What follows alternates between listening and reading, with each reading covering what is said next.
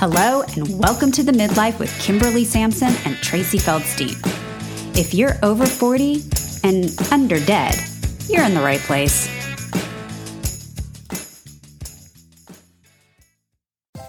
Hey there, I'm Kimberly Sampson, and welcome to the Midlife Podcast, where we discuss tools and strategies to turn your midlife crisis into your midlife transformation. Some of what you'll hear is from the recipe I use to get myself out of my own midlife funk. Some of what we'll discuss draws on my career in finance and banking and my experiences with entrepreneurship. All of it, my personal experience and my professional expertise, are yours to help you design your next best chapter and thrive. We'll also have a special segment called Reinvented sprinkled in every few weeks.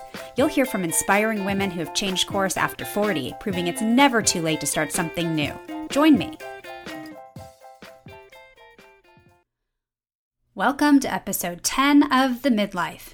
There's a phrase I picked up in Texas that I probably overuse because unfortunately it applies to too many people I meet, especially out here in La La Land. She's all hat, no cattle. It describes someone who's got it all going on the outside, but nothing to back it up. All pomp, no circumstance. In essence, just because a person wears a 10-gallon hat doesn't mean they have a ranch full of cattle. That's the way I feel about most people claiming imposter syndrome.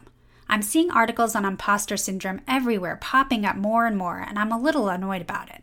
Hence today's podcast topic. Articles with imposter syndrome in the headline feel increasingly clickbaity. The thesis of most of them just giving people an excuse to write off their procrastination and inertia. There, dear, it's not your fault is not my idea of productive advice. To be clear, imposter syndrome is legit. It was first identified by two psychologists in 1978. People truly suffering from imposter syndrome feel chronically inadequate, but there's a huge qualifier. These feelings of self-doubt and intellectual fraudulence persist despite massive evidence of personal and professional success to the contrary. This person usually has overwhelming external proof of competence. They're highly regarded by their peers and clients, but they're unable to internalize those feelings of success. Women tend to suffer more often than men, but interestingly, imposter syndrome doesn't correlate with low self-esteem or lack of self-confidence, although it does track with perfectionism. But are you starting to see the broad difference between the scientifically diagnosed syndrome and the pretty articles that pop up on your social media feeds supposedly about imposter syndrome? I believe many people, women especially, are getting bad advice for something that doesn't really apply to them. Providing you're not actually suffering from imposter syndrome, I think most women fall into one of two categories. The first group is the one that is struggling and becomes paralyzed by the pretty people advice. You know what I'm talking about. It's the Facebook or Insta post with an overexposed light and airy photo with a 30-something lamenting about how she was suffering from imposter syndrome just like you, but now she knows her worth and OMG, she can help you find yours too. I badly want to start a letter writing campaign to these chicks to tell them they weren't suffering from imposter syndrome. They're actually just imposters. This pre-packaged imposter syndrome advice is the societal get-out-of-jail-free card that's convinced people that it's okay to behave like a 5-year-old. Look, mommy, I'm a princess. That you're entitled to hold yourself out as an expert and back your way into success. It's a force field of fake it until you make it. We have legitimized lack of personal responsibility. Overcoming imposter syndrome isn't a mindset reset that will magically make you successful.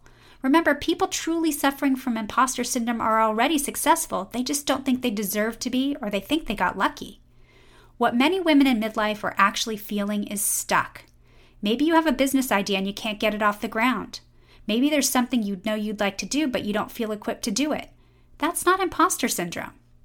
This is going to sound harsh, and I don't mean to hurt anyone's feelings. But I think there's a distinction to be made. The feelings that we are now assigning to a widely accepted diagnosis may actually be your internal alarm system trying to tell you the truth. You are not living an authentic life. What I'm unequivocally not saying is that you shouldn't have aspirational goals. I want you to have big-ass goals that feel barely attainable and maybe even slightly outlandish. But there's got to be some small thread of reality, a stitch from which you can pick up and weave a detailed plan to achieve those dreams. If it's a business you want to start, have you researched your market, devised a marketing plan, figured out how to capitalize it? Is there something you want to do but you don't have the required skills? Don't just jump into the deep end, study up. That doesn't mean you have to go to traditional school per se. The internet is your learning lab. I'm even starting to question the formal institutions we know as school. There's literally nothing you can't learn from home at this point. You can even earn a master's and doctoral degree potentially without even leaving your home. And please don't discount your personal experience. What I'm frustrated by right now is the doctor's note signed imposter syndrome that gives you an excuse to stay put where you are and not get in the game. This isn't a 1980s PE class where you can embarrass your teacher by saying you have your period so you can sit on the bench. This dime store advice tells you can just Stuart Smiley your way to success. It's not your fault, you're good enough, you're smart enough, and people will like you. And then you crash and burn because the problem was never imposter syndrome and no one advised you properly on actionable steps to achieve your goals. Now for many, when those alarm bells misdiagnosed as imposter syndrome are going off, it is truly a crisis of confidence. Unfortunately, that is a widespread female epidemic. This is the second group I want to address. Remember, women actually suffering from imposter syndrome generally have high self-esteem and confidence. If your self-worth is suffering, this requires a completely different solution. In midlife, I know many women suffer a crisis of confidence because you come to a point where you recognize you're not living up to your full potential. You feel stalled in your life and stunted in your growth. The walls are slowly closing in on you, but you feel powerless to change your situation. You don't even know where to start. You are not an imposter, but you are living a life inauthentic to who you really are. There is hard work to be done both on yourself and your goals. This is the time to take your personal owner's manual out of the glove box, fire up your internal GPS, and design the life you deserve to live. It's not too late, and you are not too old. I hope eventually imposter syndrome leaves the popular lexicon, that it ceases to be a thing, and that it stops being a crutch that people can hang their feelings of misgiving on. I'll bet you have a knot sitting in your chest. I believe that knot isn't imposter syndrome, but the conflict between the life you are living and the life you are truly meant to live. It's time to reconcile the two. As far as I know, we don't get a second chance at this, and we don't have unlimited time.